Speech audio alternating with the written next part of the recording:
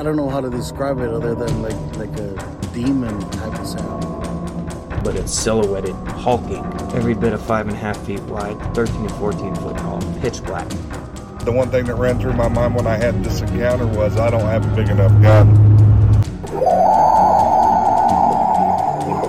Your host, two-time witness and field researcher for more than 40 years, William Jevning. Welcome to Creek Devil. My guest today is Jay. Jay, how are you doing?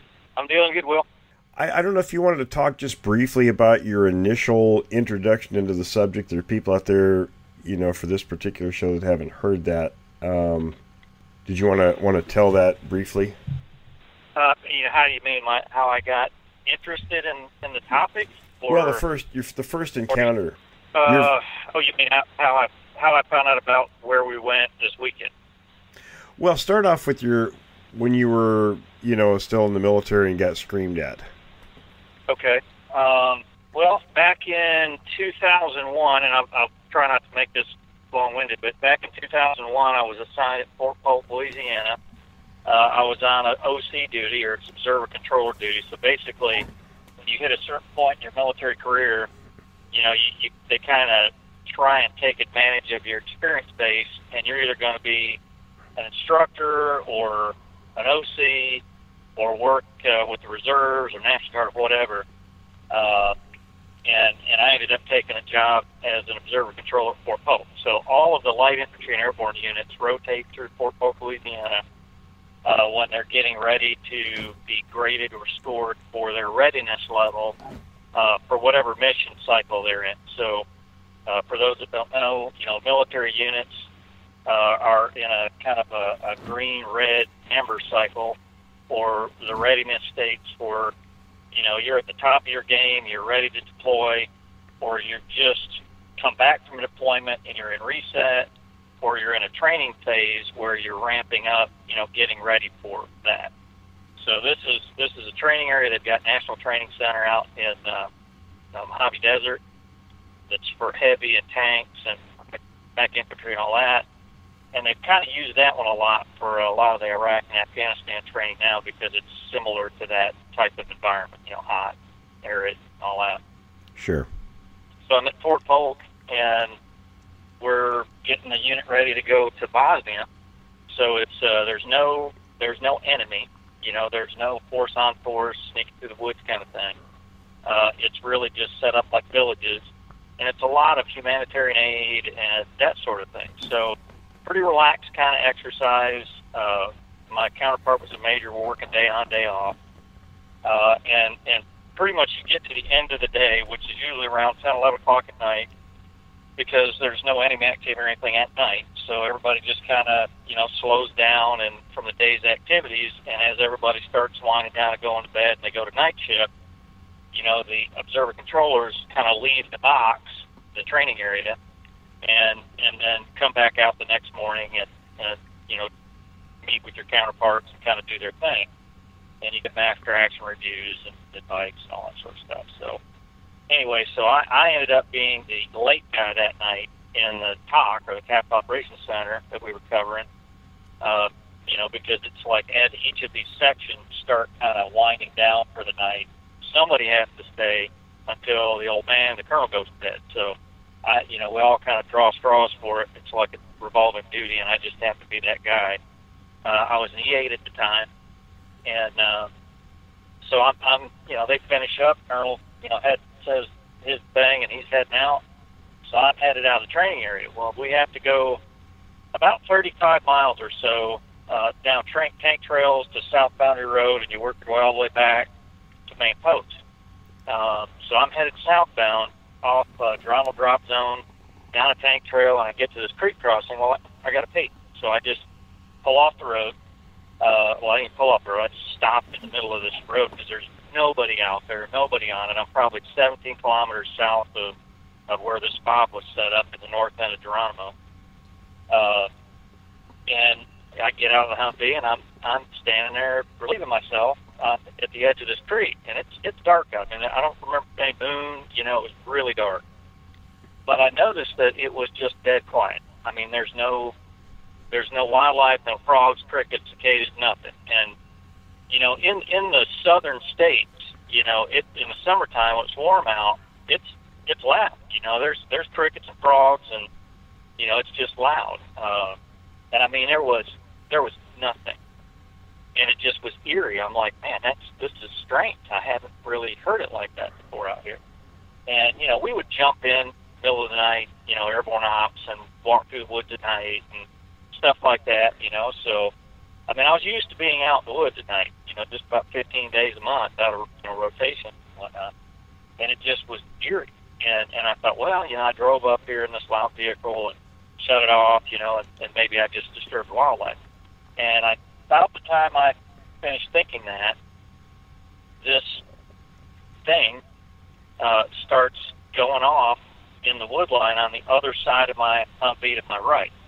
And it sounds like the first thing I heard was a really raspy, deep, gravelly, almost asthmatic, I guess you'd say, like there's something wrong with, like I'm sick almost, breathing.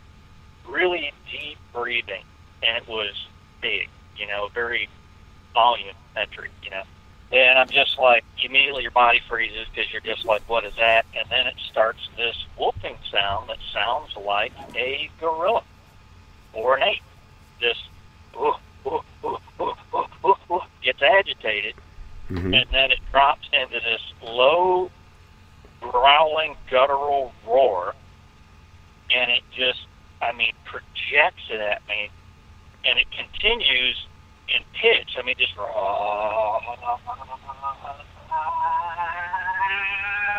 all the way up until it sounded like a woman screaming.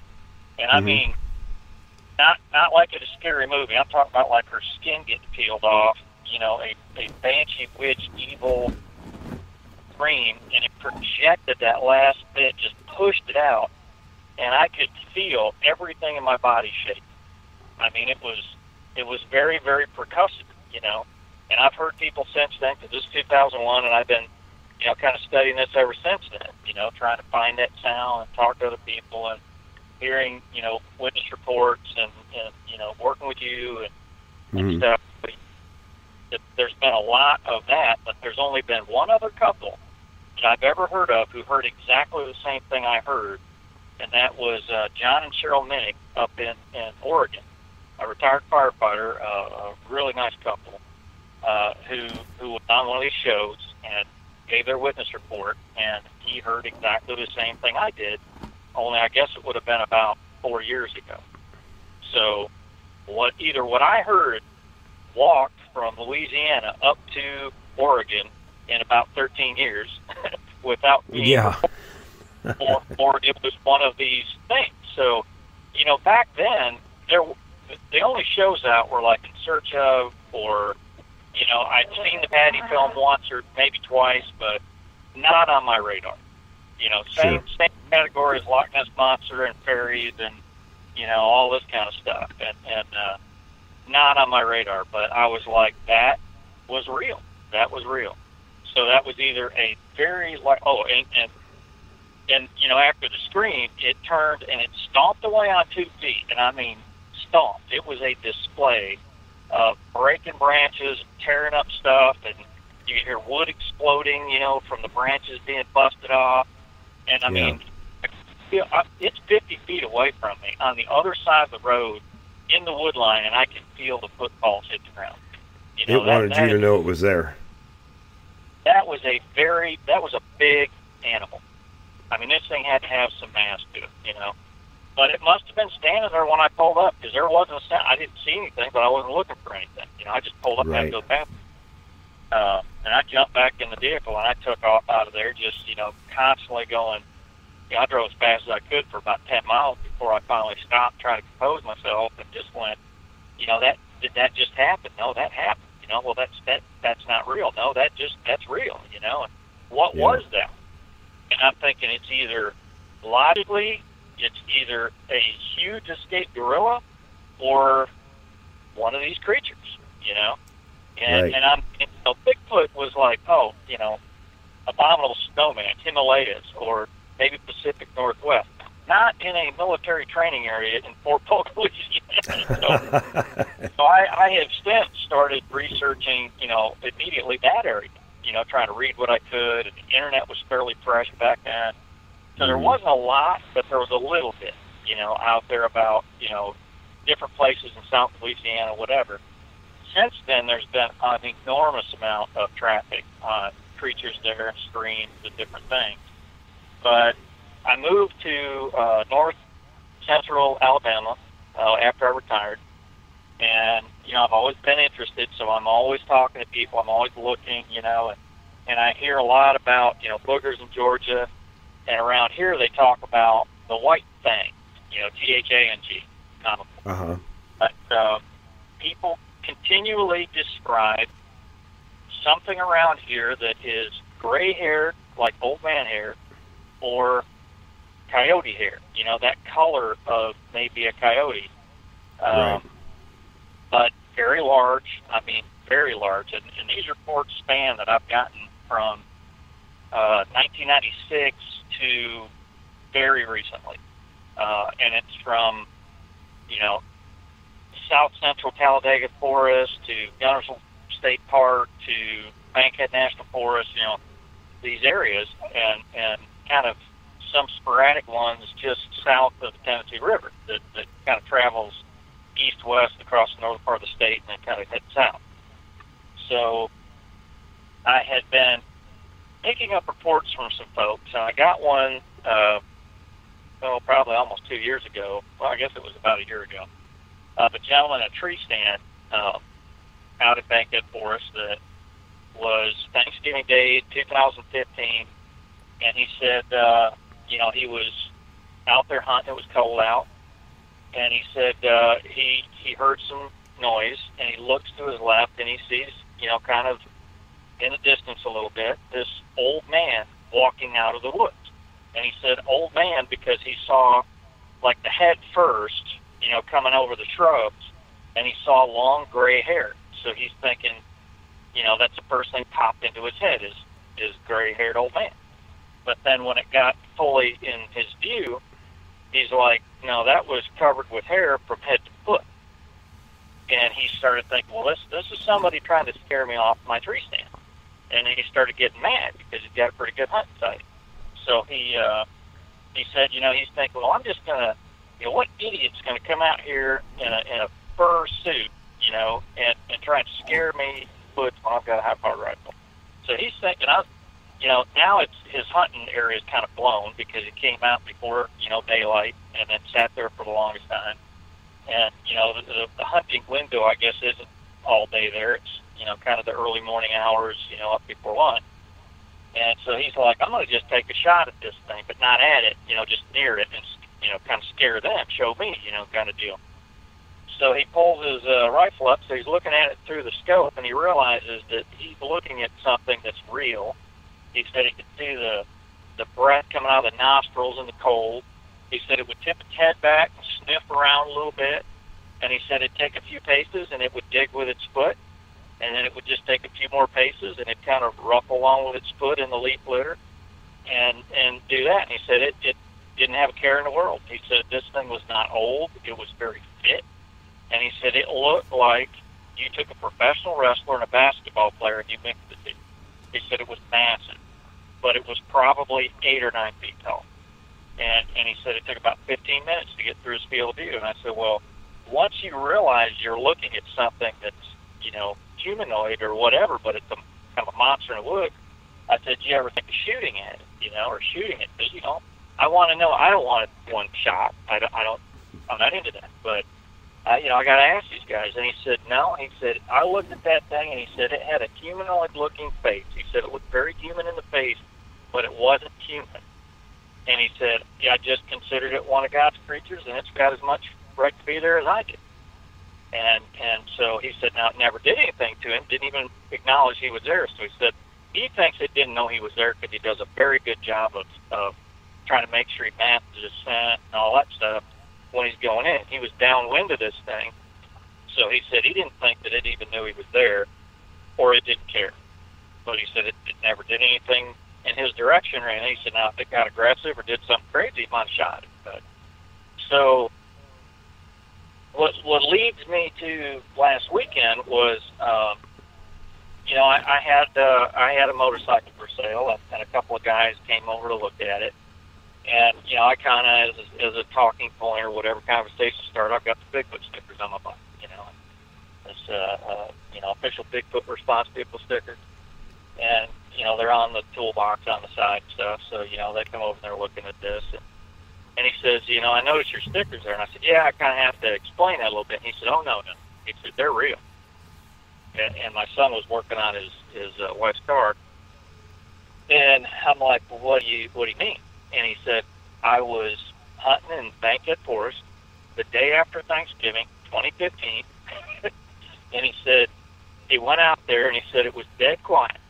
He and his oldest son was hunting, and his son that was with him was about 40, and this gentleman's probably, 65, maybe something like that. I hope, if he hears this, I'm not insulting him, because I didn't really ask him to say.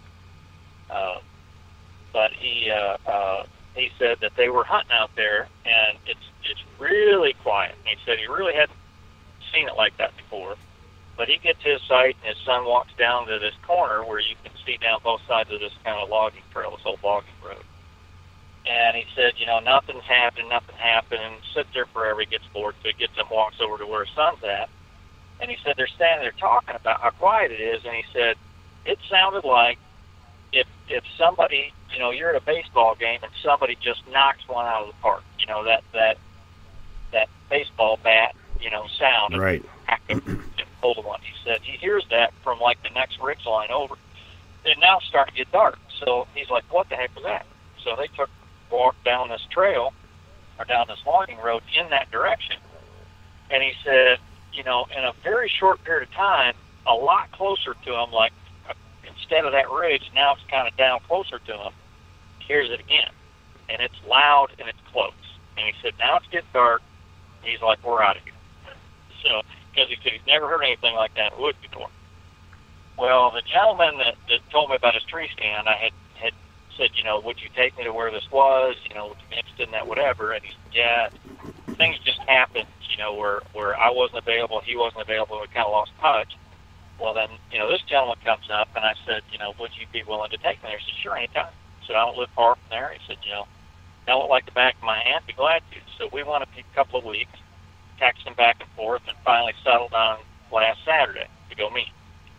So, I was talking to my second oldest son about it, and I had recently acquired a thermal, and so I thought, hey, great, I got this, but it doesn't have the ability to record on itself, and I hadn't really sorted out how to do that yet. I had some things, but I didn't really have the right cable or whatever.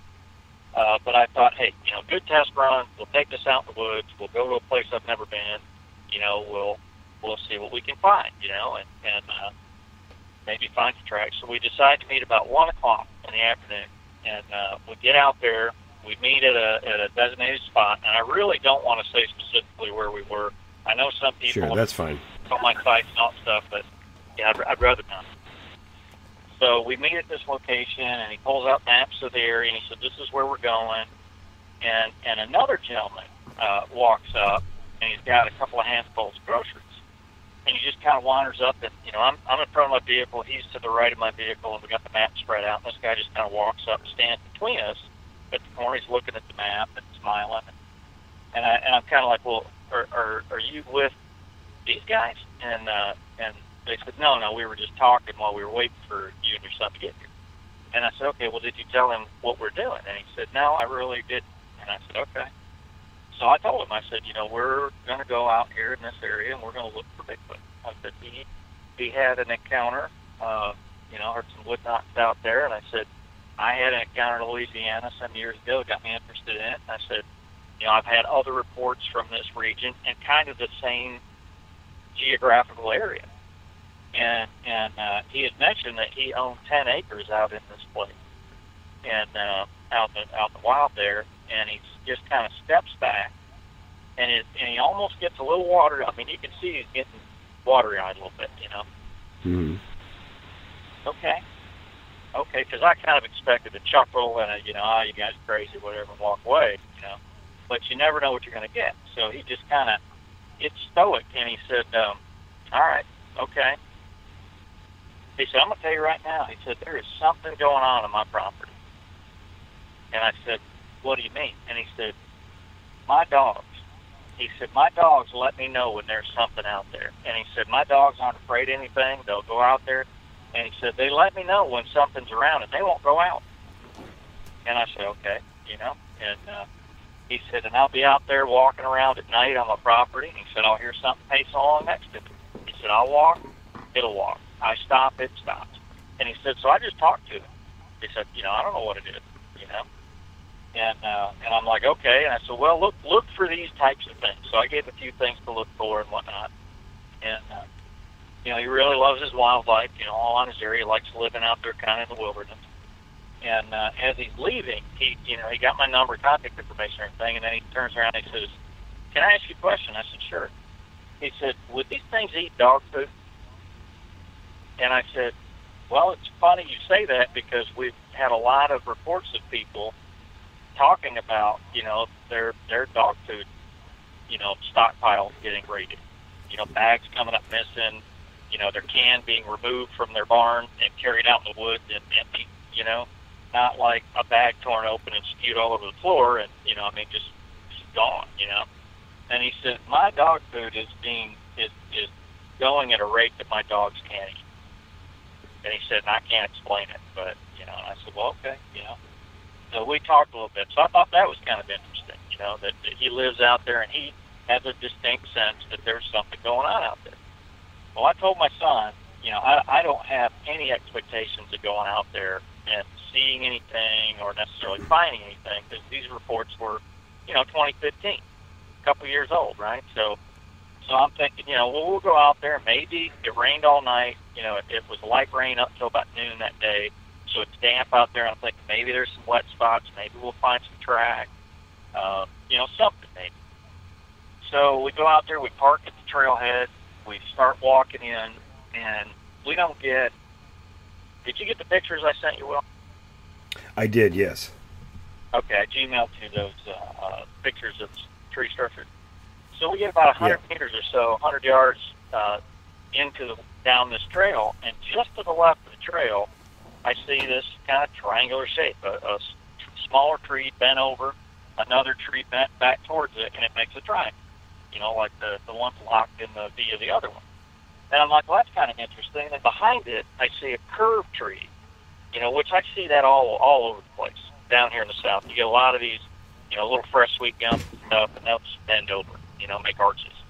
And a lot of people just immediately, oh, that's big. You know, I'm like, well, it's interesting, but just, you know, I see this triangle, I see that one, and then back in the back, I see this big teepee-looking structure. And I'm like, you know, well, that's kind of odd. Let's go check it out. So we walk over there. And, you know, some things I will immediately attribute to nature. You know, nature can do some crazy things in the woods with storm damage. And we do get a lot of tornadoes and storms through here. So, you know, but typically that stuff all kind of goes in the same direction.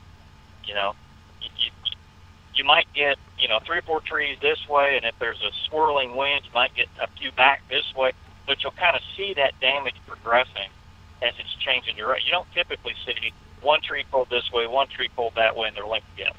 You know, you tend not to see that much, but Right. they're small enough, and this is an area that people do go, so a person could do that, right? So I'm like, well, that looks deliberate, but a person could do it, or it's possible that it can happen in nature. So we go look at the tree that's leaning, or the curved tree, and the curved tree is actually a tree that branched into 2. One branch is bent over as a curve, and it's stuck in the ground, and there's other sticks, long ones, that are stacked on the end of it. Very delicate, looks like. The other one that was coming up from behind that bow was twisted off higher than I can reach and brought back over the front of the other one. And I tried to zero in and get a good, clear picture of that one, and I sent that to you. So you can see how that was twisted. So then I'm like, well, that's kind of interesting too, you know, but those are small enough a human can do it. So we go over to this large kind of teepee structure, and I see a tree that's fairly well rotted, but it's broken, and the long part is in a tree that's already been pushed over, and it's wedged in that V. But the base of the tree, it's like three pieces, and they've fallen in kind of an odd pattern. Like if you had a rotted tree and you went up and you punched it as hard as you could, you might get, two pieces that break off and fall away from you, scissors. But to do that with this, you'd have had to hit it 20 foot up in the tree, to really give it a good punch. And then the chances of the top end of this falling right in the crotch of that other tree, pretty tough, but, maybe. Well, then there's another one leaning against it, and then there's this 75-foot, tree that's probably 8 to 10 inches across, and it's wedged in between a couple of the trees, making this teepee shape. And the thicker part of that appears to be the top end of it, not at the bottom end, and there's no trunk around there anywhere where that came from. It's not pushed over, it's brought there. And the other end is laying on top of the leaf litter. Well, I'm going to tell you, the four of us that were there would have a really tough time even trying to lift that thing, let alone pick it up and stick it up in that tree like that. So if you look at those pictures, you'll see what I'm talking about. But that one really gives me pause. So, if you see something funny in nature, you might see one. When you see three different shapes, in the trees that are like 100 feet from each other, and they're all, there's nothing else around it that looks like that. There's no other storm damage, there's no nothing. You're just seeing these, and it's very close to a trailhead, and a trail or a logging road that people might, go in on. I'm thinking, that's kind of odd, and that seems to be what these things do is, put these out as boundary markers and kind of, this is your area, that's my area. I mean, right. What thought on that? I mean, I've read a lot, I've heard a lot of conjecture about, where they point things in a direction or whatever, but that's kind of my interpretation of, hey, you're getting ready to enter, my area, you guys have main road in this, stay out of here. But what are your thoughts? It's very possible, sure. Yeah, it's hard telling. I mean, of course, my experience in the Northwest is, snap trees and things like that, twisted ones, but I don't think the jury's out yet on the structures, but it's certainly possible. I saw some traffic. There's a lot of little Facebook, pages on these things, and it's really interesting to get on there and people out there beating bushes and looking for these things and have their own counters and taking pictures. Get on there and post a lot of this stuff. And somebody asked a question and said, hey, you hear about nursing areas? What are your thoughts about that? And I'm like, what denotes that for anybody that's some kind of nursing area? Have you ever heard people talk about a nursing area? No, that's not something. I mean, it's certainly, if they had something like that, it wouldn't be in a low area. It'd be up where it's, very inaccessible to humans, certainly. Yeah. How would anybody attribute that to a nursing area? I mean, I don't understand. But anyway, so I'll continue with Saturday. So we start walking in, and there's leaf litter everywhere. I mean, you're not leaving a track. There's just none. You might find a deer track every once in a while where a hoof is stabbed, and kick something over. You might see that, but I mean, there's nothing. So we're walking down the road. I mean, there's leaf litter all over the road. There's the occasional puddle, and there's mud around the puddle. So you might see. So we're really carefully looking around those edges, and we're seeing, coyote track and deer track and stuff like that. Well, it's probably 2 o'clock in the afternoon. We've got plenty of daylight. I'm interested in getting down in these bottoms and looking along creeks or whatever down there. But my phone rings. My horses got out. I'm like, great, I got to go. So my son and I, talk to these guys. And it's like, look, they said, well, we're just going to hang out here. We'll wait for you to get back. I said, I'll hurry, But this isn't all that far from where I live. So we go back, deal with the county sheriff, my horses, got all that stuff taken care of. We get back out there. Now it's pushing 5:20, 5:30, somewhere around that. we probably got about 20 minutes of daylight plan, something like that. So we get all our gear on, you know, and we go walking back in there, and I was disgusted the whole time because I've got a digital audio recorder, and I left the house, picked my son up, and I went, oh man, I forgot that. So we went back in the house, I found it. We drive all the way out there. Of course, I have to come back for the horses and then go back out, and I can't find it. It's not in my rucksack. It's not in the truck anywhere I can find. And I'm like, all right, well, just forget it. You know, we've got cameras, we've got, you know, thermal, you know, I've got digital cameras for both setups and everything, and I've got GoPro, you know, it's in my son's bag, and I'm like, you know, we'll do this. So we get out there, and he takes us back, and we walk all the way back into this fork where there's a trail that goes on a ridge line out to some power line cut, and the logging road turns to the right and starts kind of following down along this ridge.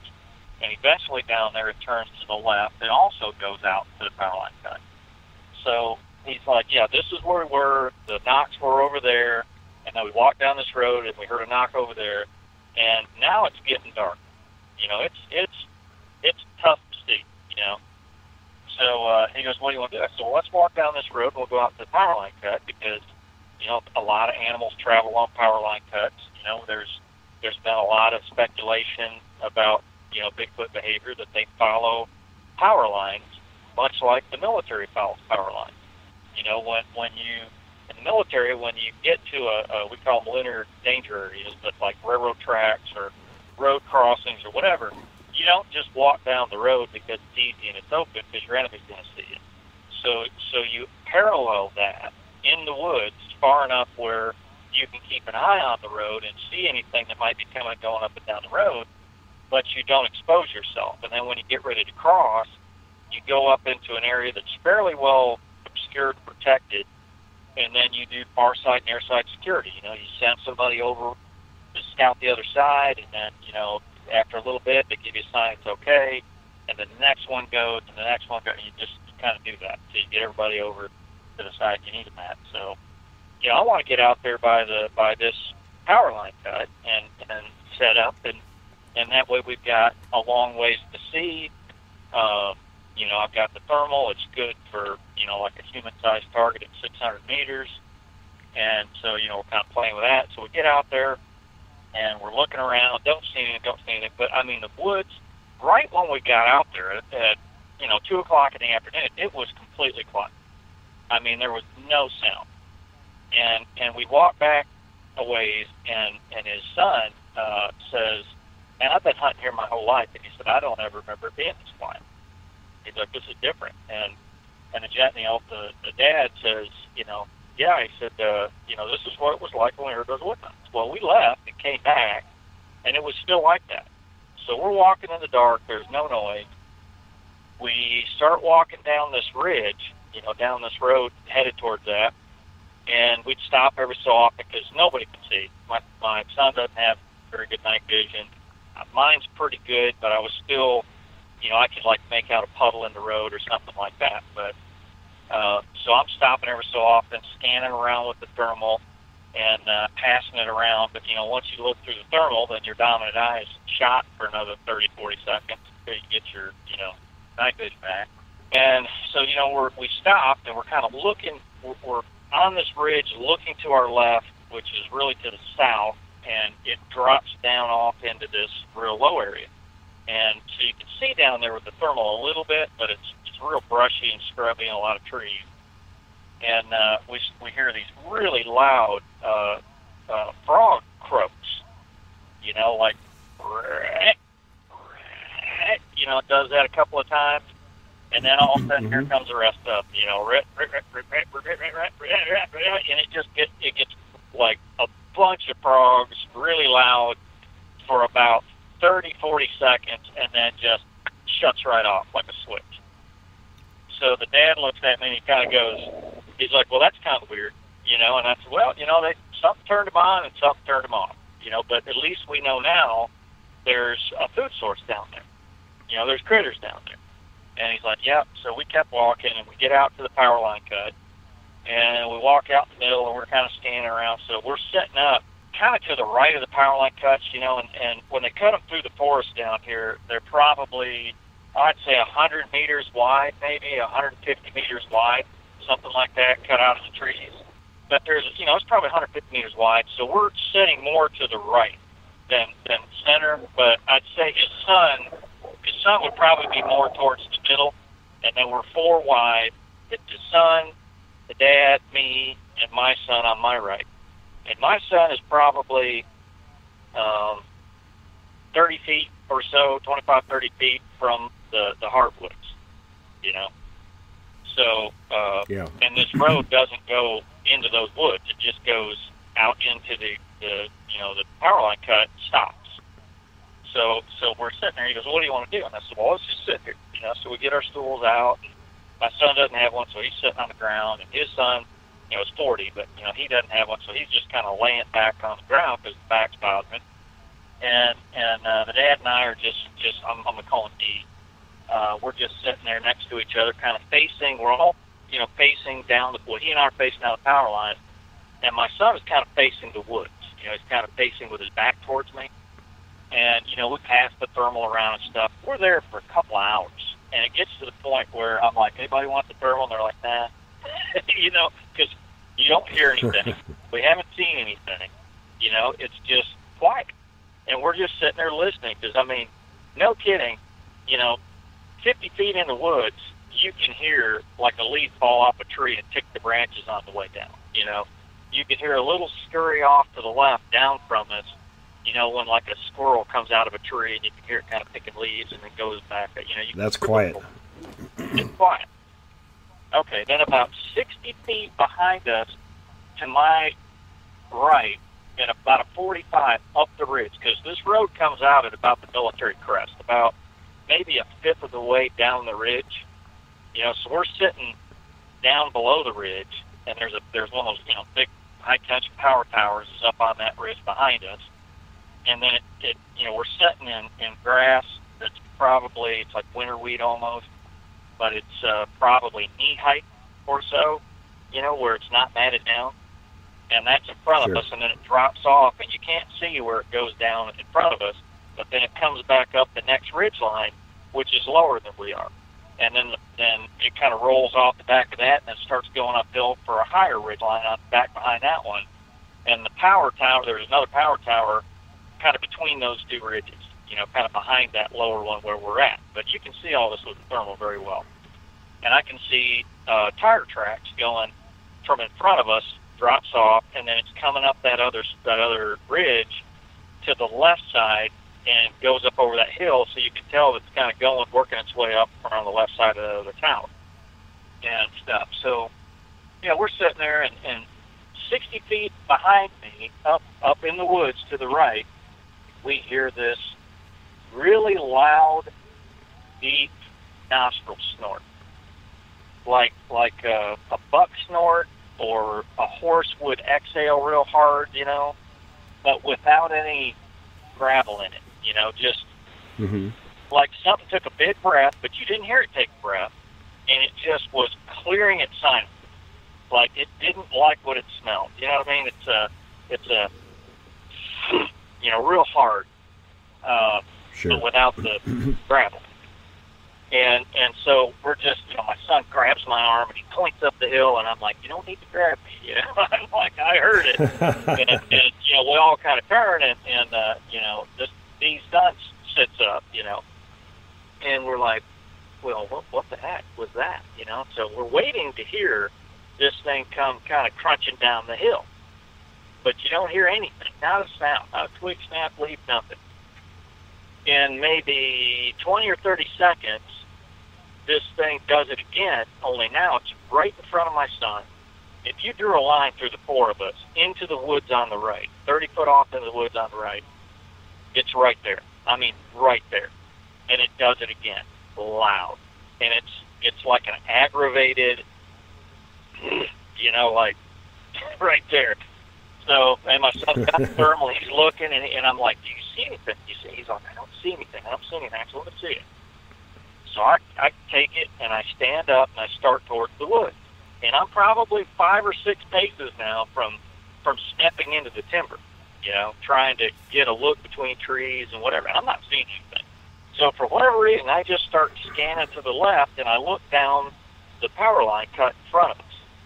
And standing in that track, that four-wheeler track or 4x4 track, is a humanoid-looking figure standing there staring up the hill at us. Now, I never saw it during the daylight, so I really didn't know how far away that ridge was, and it's hard to tell, with a thermal or a night vision. So in my mind, I'm thinking just kind of based off of what I'm looking at, that maybe it's 400 meters away, something like that, but I can't tell. But whatever this is massive. I'm looking at big rounded shoulders, a bump for a head, and it just goes down the sides and then tapers in real narrow at the bottom, before it's like at the grass. And it's not moving. It's just standing there, stationary, staring up the hill at us. Well, now I'm not so worried about the snorts to my right. I'm looking at this thing, and my heart's beating, and I'm going, take a breath. I'm like, there is something standing down there on the next ridge looking at us. And they're like, what? And my son had moved over next to this gentleman and his son. And I'm like, there is something that looks like a person maybe standing down there looking at us, but it's huge. And they're like, what? And I'm thinking, I got to let somebody else see this thing. But I had time to scroll through, the color palettes, because I had it on red. These FLIRs have a white hot, black hot, and then 4 levels of red. And, for different kind of heat frequencies and different temperature bands. And I found that that temperature range at that time of night, the 3rd level of red really gives you the best contrast with all the backgrounds, trees and everything else. Mm-hmm. But when you're looking at something, it's just a red blob. I mean, it's like, if you look at your hand, you can see the outline of your hand just perfect, but everything is red if it's giving off heat. Same thing with your dog or whatever. It just paints it red so you can identify there's something there that's alive or giving off that kind of heat signature. So, I mean, I'm looking at this red thing that looks like a silhouette with, like football shoulder pads with a bump for a head, not like a whole head, just a bump for a head, like sticking up about half. The head's sitting low. It's sitting low on the it's shoulders. low, and it's just staring at it. It's not moving. So I'm like, somebody else has to see this. So, because I don't have the ability to record off this thing yet. So I hand it to D, he's sitting down, and he picks it up, puts it to his eye, and he's just sitting there, staring at this thing. And I'm like, he's not saying anything. I said, do you see it? And he goes, yep.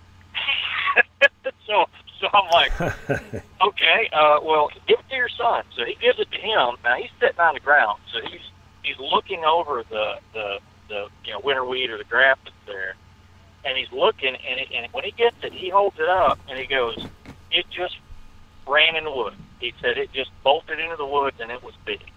And I said it was upright, and he said it was standing up, it was tall, and it ran into the woods. Well, down there, like we're in, it's grass, and it's matted down where the trail is, and then there's kind of brambles or scrub brush, and then woods, and then timber, you know what I mean? So it's like a progression of tall grass, brambles, and then wood. But from that trail, I would say it's probably 30 feet, 20 feet, something like that, of tall grass, and then before you hit the timber.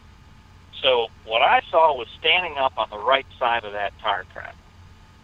I handed it to D, and he said he saw it squat down. He said it was squatting like a person, with their elbows on their knees, squatted down looking up at it. And then he handed it to his son, and his son said it was upright going into the woods. And he said, I don't see it anymore. So I'm kneeling next to him, and I said, well, let me see it. So I'm looking over there, and I see this white hot kind of shape back towards the tire tracks, back towards this trail going over the hill. But I'm low, and I can see movement, but I'm like, what is that? So I stand up, and I get the full side view of something on all fours, a very thick red heat signature, and it's like very carefully crawling across, but you know, wherever the head is, I can't see it. It's already in the grass, and it's already starting to be obscured by the grass. But it's like slinking on all fours, you know, into the grass. But it's flat across the top, squared off at the butt. I mean, you know, and it's like the shape of a adolescent cow. You know, not a baby cow, but not a full-grown cow. Mm-hmm. Kind of looks like that with, like, no legs, you know, moving across. Right.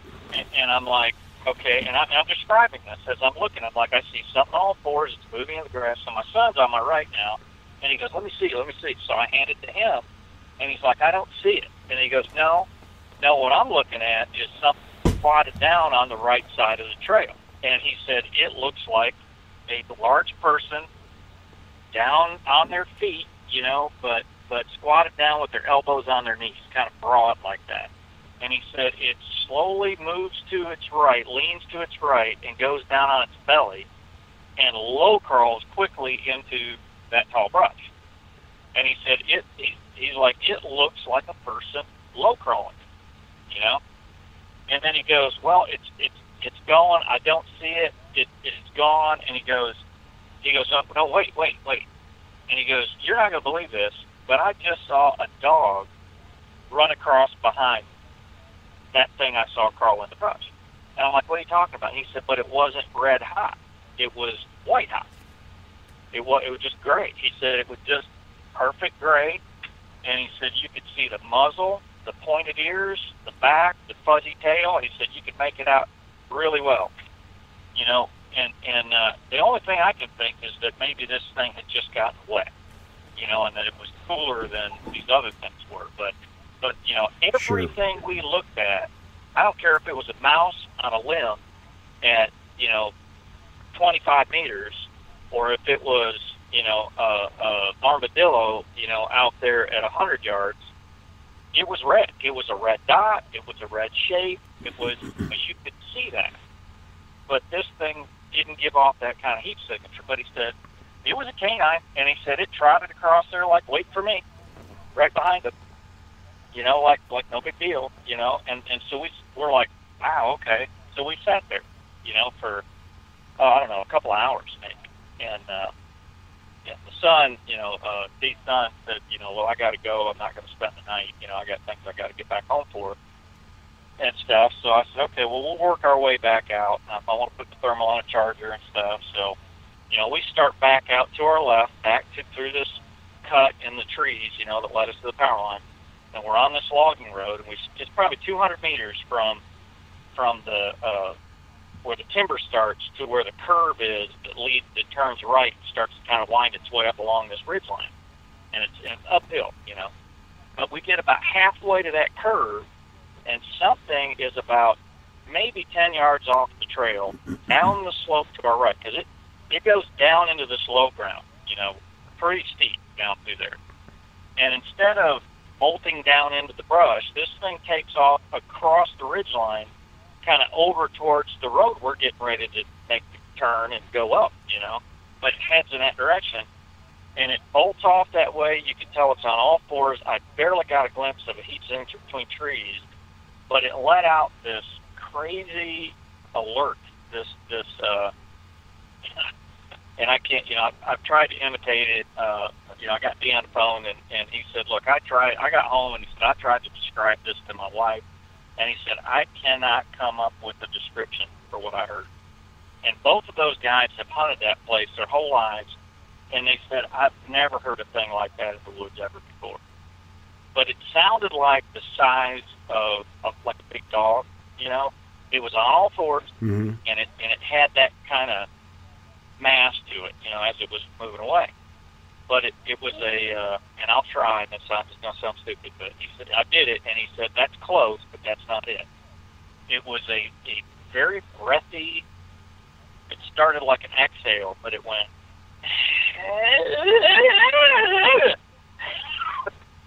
like that, you know, Mm-hmm. something like that, and as it was running away, and it was creepy, you know, and it was loud, but it wasn't super loud, you know.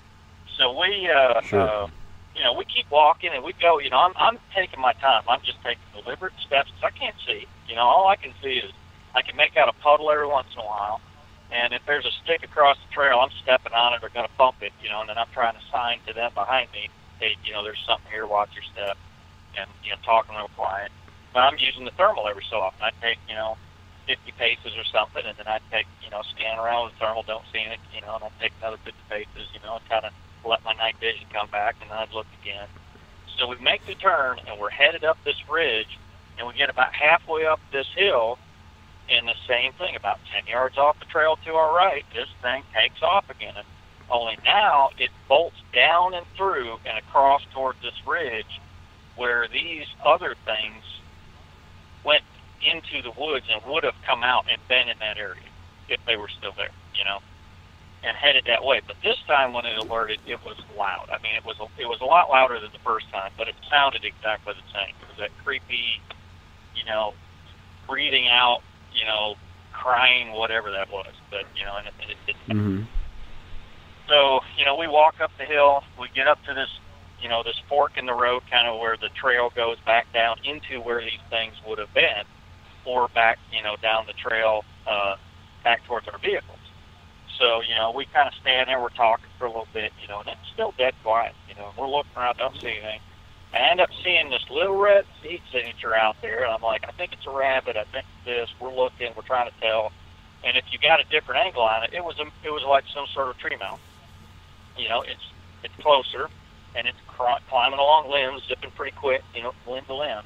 But you can see it, and it's red, So, that's the only thing we're seeing. So, we're walking our way back, and it took us a while to get back to the vehicle, but we get back there.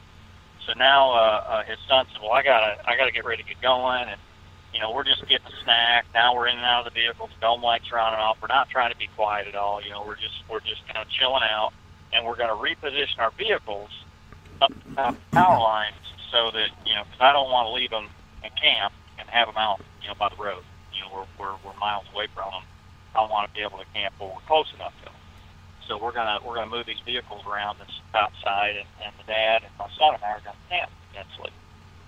So we're standing there talking. My son sees something in a tree, he's kind of getting a better angle at whatever it is, and stuff. And then we're standing kind of out by the road behind our vehicles, and I'm kind of standing between them a little bit. And my son comes back, and we're just kind of talking.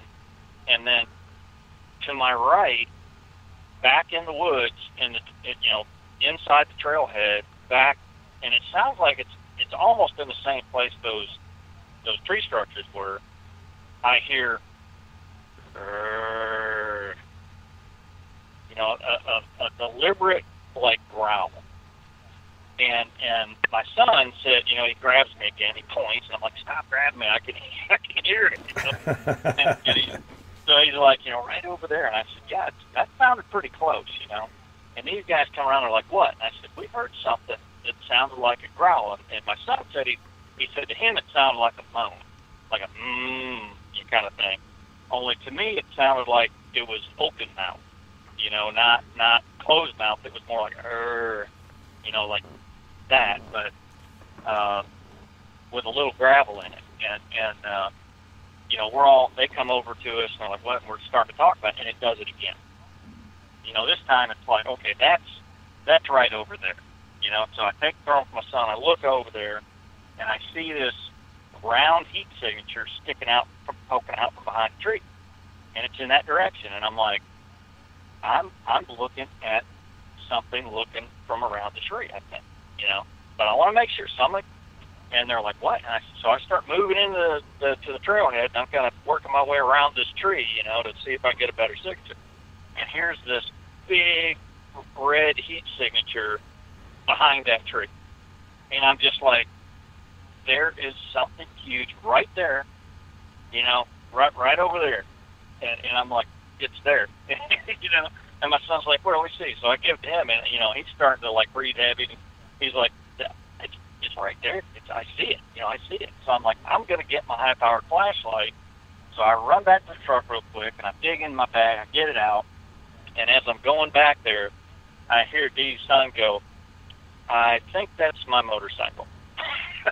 So I turned my light on, and sure enough, that's exactly what it was. It was his motorcycle. And, so we all get a big laugh out of that. I'm like, wow, that had me going. Because it was, when I turned the light on, I realized, hey, that was a lot closer than I thought it was. I thought it was out there at, 50 yards. No, that was like 20 yards away, So I was like, wow, if that was one, it would have been like right there looking at you, But it wasn't. It was his bike. But I still can't explain what the growls were because we didn't see anything, and I'm scanning around. Yeah. So we leave, and we go up to where we're going to camp. He leaves on his bike, and so we go up, and we're going to sit down. And we sat up there, and then, a couple dozen or a dozen 4x4s come through with their music playing, light bars on, all that kind of stuff, and, giving us funny looks and all. So we're like, well, that, I think, blows the evening. But the next morning after sunup, I'm like, we're going back down there. We're going to look at the track. And so we went down there, and instead of taking the logging road in, we took that trail kind of leads down the ridge. And it goes down behind the ridge in the low ground. So we kind of I didn't want to go all the way down in there because it was taking us kind of away from where these things would have come into the woods. So we go down a ways, and then we're kind of cutting back up over the ridge. And my son goes, I think I found tracks. And I'm like, where? And I look, and there's dig marks in the leaf litter. It's like right foot, left, going up this ridge, or up the backside of this whole ridge. But I got to looking at it, and I'm like, man, no, that's armadillo, that's skunk or something. They do this. They come out at night and they roof like this because there's leaf litter everywhere, and you could tell the leaf litter had been pushed back and the dirt disturbed. And I really didn't give it credit right then, but because I said, hey, this is something that these little rodents and things do, but I did notice that there was no deep holes, dug in the dirt. It was just the leaves were dammed up on the right side every time, and on each one of these pockets, and then the dirt was like scattered back and forth. There wasn't like a hole or something had stuck in nose. Armadillos are constructive. They will put Sure. some holes in a yard overnight. Rabbits will dig. Squirrels will dig, but they tend to, get in there and they pull the dirt back under them, stick their face in there, move around, so you'll get thrown out of a hole more than just a shove to the right and then, dirt disturbed.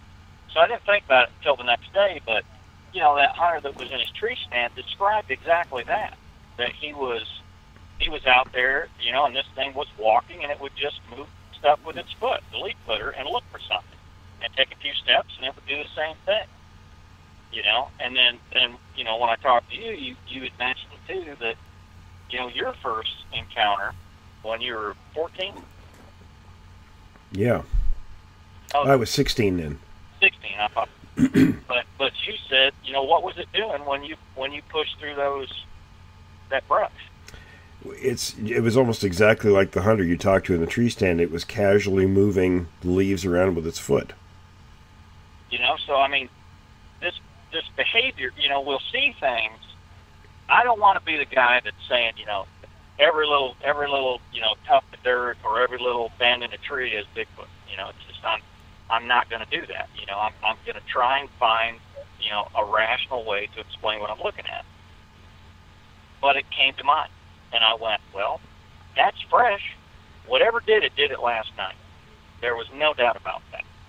And that's the area that these things moved into. But in my mind, I was thinking, these things saw us, and, clearly stood there staring at us. And here's how this plays out in my mind. And granted, I'm linking our experiences that night together to tell the story, but I feel like this group was moving up over that ridge from one area to another, and they were going to a feeding area. And they were traveling in the edge of the woods like the military does, kind of in the woods where they can keep an eye on things until they got across. And the male, probably, of whatever that little family group was, would put itself in between the danger area and its, family. and they're moving down through this woods, and as it's heading downhill, all of a sudden it realizes there's something right here to its left, so it stops. And then the other ones continue on down the hill, to cross. And then it's kind of checking us out, smelling, and it takes a big whiff, Sure. and it doesn't like what it smells because there's people, so it exhales real hard. Well, then it moves down closer to it because its family members are getting ready to cross into the open, and maybe it even sees them moving out into the open down there. We don't. So it snorts again very deliberately right in front of us. Now we're paying attention to it. We're looking that way, not at, the mother and the whatever. Yeah, the focus is off the other group. Yeah, it's off of them, and now it's also moved off.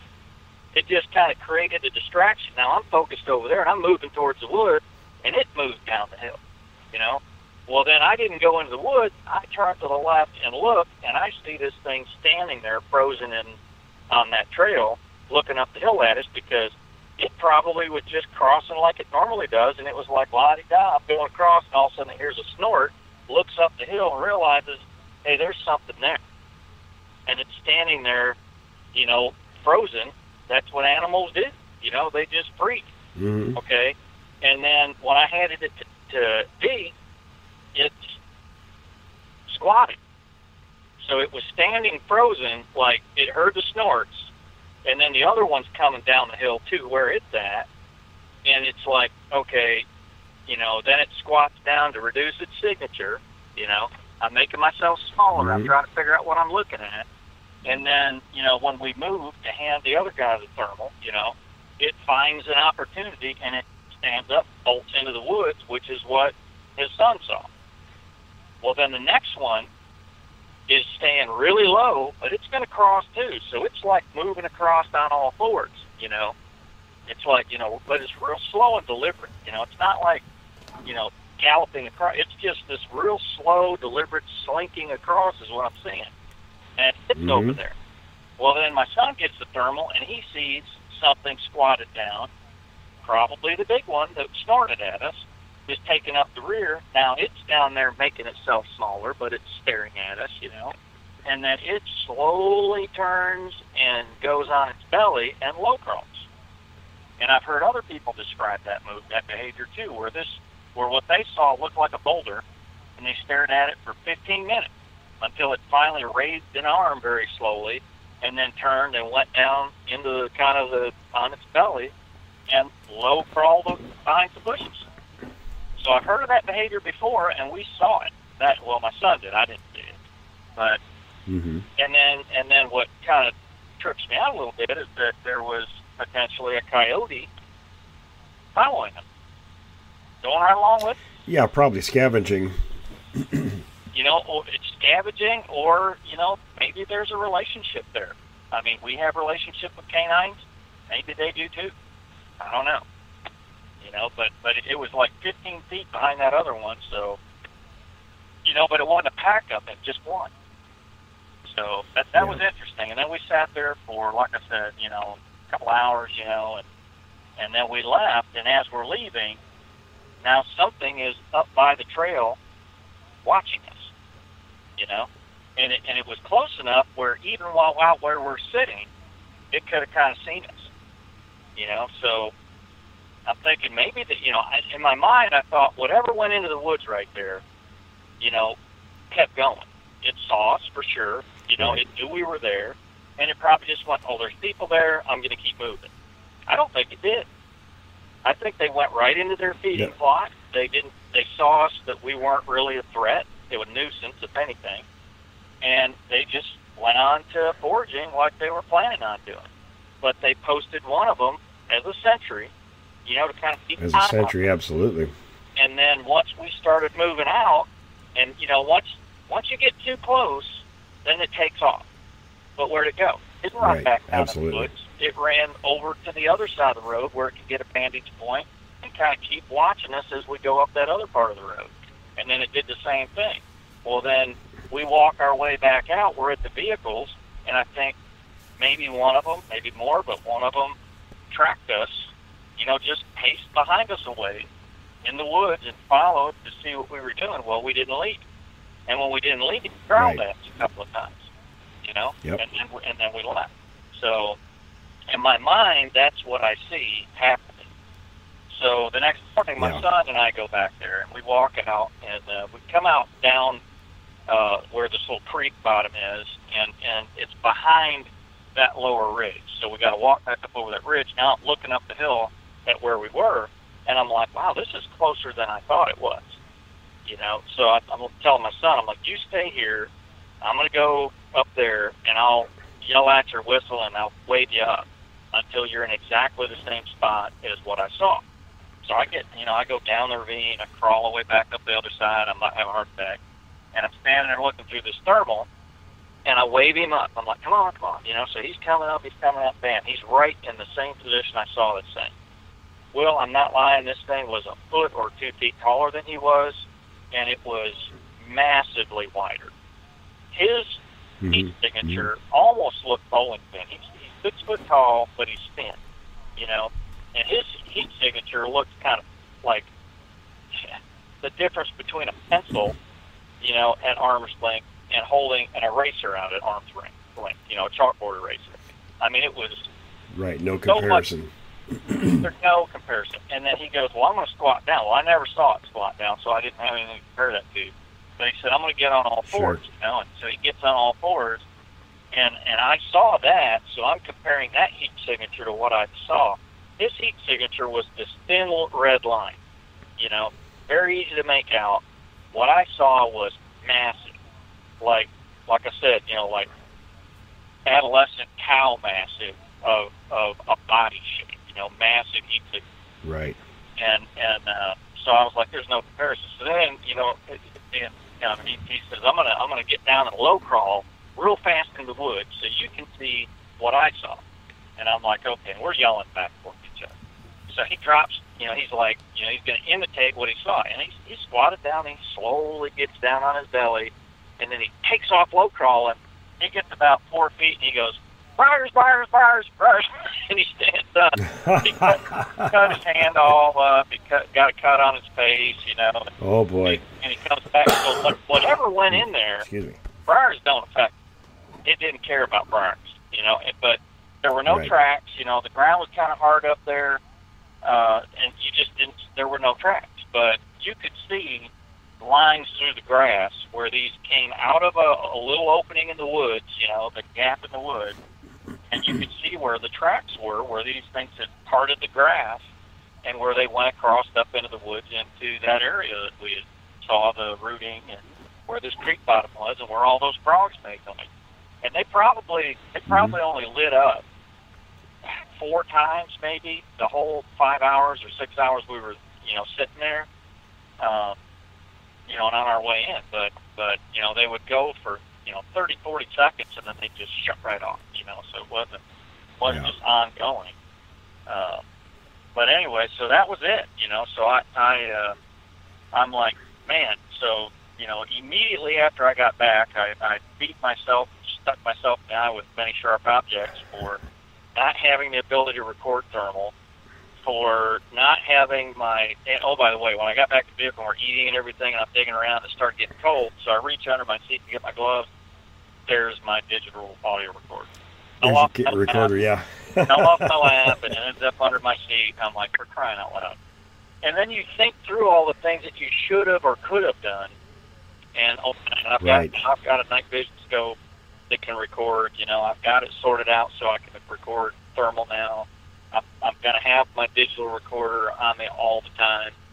I've got that sorted out. But when afterwards, you're thinking, I'm sitting there going, why did I not I had a high-power flashlight on. I'm sure you could have shined a light in there. Yeah, I'm looking at a shape standing down here in this opening on the next ridge, bigger than Stuttgart. I could have just lit it up, and we'd have been looking at it. But in the moment, you just don't think about those things, I guess. So, right, there's so much going on. You're not thinking of all the details. Oh, I mean, I go. I'm reacting to these huge snorts, and whatever it was moved down that hill silent. I mean, silent, and left silent. and it was big. There's no doubt. I mean, whatever it was had a big pair of lungs. You know, that was very interesting. And, you know, anybody that's hunted, you know, I know there's a lot of skeptics. You know, these guys in my office, I love them, but, you know, they'll start talking about this stuff, you know, and what if it was this? Why would, you know, could it be that? It could just be that. And I'm like, if you've ever hunted, if you've ever been out around the wildlife, in the woods, you know that buck deer are not quiet. Buck deer think they are the stuff, you know, and they stomp and snort and move, and, you know, their antlers hit stuff, and, you know, they're not particularly quiet. And deer herds in general aren't particularly quiet. So, you know, a deer's not going to move down that hill, and you're not going to hear leaf crunching or a twig snap or something, you know. That was something very stealthy that was moving down there. It still amazes me how quiet these things can move. And how many times I've talked to people who've had first-hand encounters that said, I watched this thing drop to all fours and run off like a monkey, and there was no sound. Not a sound. I'll tell you what, I had one sneak up behind me within 2 feet of my back, and I never heard it there, but we saw the footprints afterwards. See that one that was tracking us on our way out? We never heard it. Never heard a thing. And I would stop every so often. So it might have. Now, granted, the other, you know, I'm being as quiet as I can, and I'm still making some noise. But the rest of them, you know, they're coughing every once in a while and stumbling on stuff, stepping on a pine cone, you know. So I mean, it's we're making noise, you know, but it could be moving with us too, you know, and then we stop and it stops. But something was not far away and growled at us a couple of times, and it was another warning. And it was a sinister growl. It wasn't anything friendly. You know, it was a sinister kind of, you know. So it was. Not a good sound. Well, listen, Jay, we're out of time. You are planning on going back, right? I'm going back as soon as I can. I'm trying to get that sorted out now. I'm hoping maybe Friday or Saturday. I mean, we got stuff going on. Keep me updated. Yeah, keep me updated, and you know, if you get more stuff, we'll bring you back on. Most definitely. That's a really fascinating. I hear you. I'm flabbergasted because it's one of those. I had another friend of mine that's in Tennessee that I talked to, and he shared something with me a while ago that he said he never really told many people about because it's one of those. Well, you go looking for Bigfoot and you see Bigfoot, you know, and then there's a lot of people that just go, right, okay. So you go. I never anticipated really having much of anything happen, and this blew me away. So it's going on out there right now. And it may be that they stay there. It may be this is their area, and there's enough food sources and everything that they just don't have to go very far. So, there's a couple other places I want to scope out there to try and figure out kind of where they came from. You know, I'm not sure if I want to stake out exactly that same spot and see if they come through again about the same time of night, see if there's a pattern there. And I don't want to blow out the site either where we change their behavior. But, you know, Will, that's one thing I do want to say before we part. I had a major epiphany with this experience, and that was I always gave credit that we have a bigger impact on these things than we probably really do. You know, I assumed that since they knew we were there, you know, that they would see us from the other ridge and they're just moving on. I don't think they did. I think it just stayed right down there, and they went ahead and foraged, and they just kept an eye on us, you know, and we weren't really. You know, it depends. It's different group to group, so it's really hard telling. I mean, one group will behave that way, and maybe the next time they'll behave a different way. It's really hard telling what factors are affecting their behaviors. Well, and I think that part of it, too, is that, you know, this is an area with logging roads. I mean, there was, you know, a dozen 4x4s with music come crashing in there. You know, not at that spot. There was people in there. A couple of miles. So they're going to an area that they're expected to have some interaction with people, maybe. So maybe they're a little bit more apt to kind of hang around. I think if we would have walked 10 miles back in the wilderness and off trail, there may be an entirely different pace. They might absolutely. be more apprehensive to flee or to be aggressive or something. I don't know, but it's just very, typically the farther away from civilization you get, the more aggressive they tend to get. But again, it depends on the variables that are affecting the situations. But you got tree structure right there, and that tree structure looked like it was probably a year or two old. It wasn't new. Mm-hmm. So I mean, if that's there and their movement through there is there, I mean, they've definitely staked this area out. So, and reports, from 2015, which kind of coincides to me with what looked like maybe the age of this tree structure. So right. I don't know, but the only way to know is to go back and try and see if they're still around, and then try and. It's going to take a lot more work of the area. Yes. Yeah. So I think I found an area very, very close to being local here that I'm going to be spending some time in, and you're going to hear more about. Well, it's definitely fascinating, and keep us updated. Will do. All right, buddy. Thanks a lot for coming on. All right. Have a good night.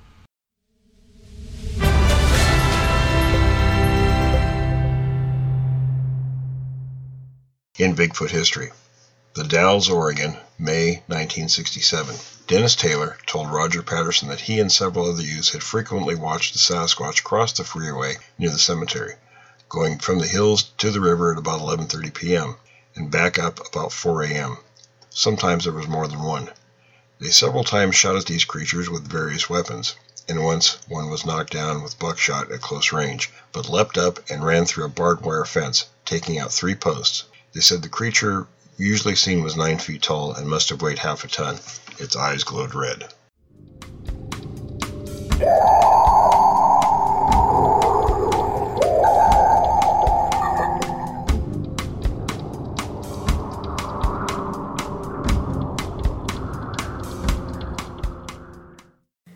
My name is Martin Elliott. The incident occurred when I was about 10 or 11 years old, so in 1972 or 1973. At the time, I lived in Puyallup, Washington, in the South Hill area, Shaw Road, near a housing development called Forest Green. When this occurred, myself, my stepbrother, and a neighborhood friend whose name I can't remember, we were just out playing in the woods. My friend, my stepbrother, and myself were playing in an area off of a dirt road approximately half a mile off of Shaw Road near the Kate Dairy Farm pasture. We went up into this dirt road about a half mile up and went into some trees that we had an area that we like to consider our camp, that had some downed trees, and it wasn't far off the road. We were sitting there, just as kids do, playing and stuff, and we heard a sound that sounded to myself like a lady screaming, or a baby, cry out. It was just one loud cry. That was it. We talked about it, and we thought, what was that? And the friend that was with us said, well, maybe it was a horse from the pasture? I said, that doesn't sound like a horse. Well, maybe 2 or 3 minutes later, we got this smell started coming around us. And it smelled like, burnt match heads or rotten eggs, and we couldn't really figure out what was going on. And we were still sitting there, and towards the roadside near the trees that we were at, about 7 to 8 feet into the trees, the tree limbs pushed aside. And there, standing before us, was a Bigfoot, a Sasquatch. We basically just froze and stared at it for it seemed like forever. But I know that it was about probably 30 seconds before we panicked and took off running. All 3 of us ran as fast as we could back to our house. He ran back to his house, and me and my stepbrother ran back to our house. After that, we had told our parents about it, and we were pretty panic-stricken about it. We told our parents about it, and my mom at the time worked at the Daffodil Bowling Alley in Puyallup, and she and my stepfather were talking at the coffee shop about the incident and were telling their friends. A couple of gentlemen walked up and said, "Excuse me, we are from the University of Oregon. We are here in town doing some Bigfoot research, and would you feel okay with us coming and interviewing your son?" They said, "Sure, no problem." They came up to our house, and we sat at the dining room table where they basically interviewed me about the situation, about what had happened, showed me some sketches, and asked me if this is what it looked like or if that is what it looked like. had me describe the scent, and had me listen to tape recordings, and said, well, did it sound like this tape recording or like that tape recording? And so they did a pretty extensive interview. They felt at the time that we were not pranking them, so that was the extent of it. If I can describe the best description I have for the creature that I saw, he or she or it was, I would say, 7.5 to 8 feet tall. It had a brown-black hair that was probably 3 to 4 inches long, covering, its whole body except for its hands. And I really didn't look at its feet. I just saw its hands because of the way it held the branches back. Its face was a kind of cross between an Aboriginal Australian and a gorilla. That's the easiest way I can describe it. It made no attempt at all to chase us or anything. It just watched us. It just looked at us. So basically that's my story. It's been a situation where I talked about it when I was a kid. Everybody thought I was an idiot, thought I was crazy, so it was something that, through most of my life, I really don't tell anybody about. It's not something that I ever really tell anyone. But at the time, around that area, after our sighting, there was quite a bit of activity in the Puyallup area. And so I hope this is helpful to you, and feel free to contact me if you have any more questions.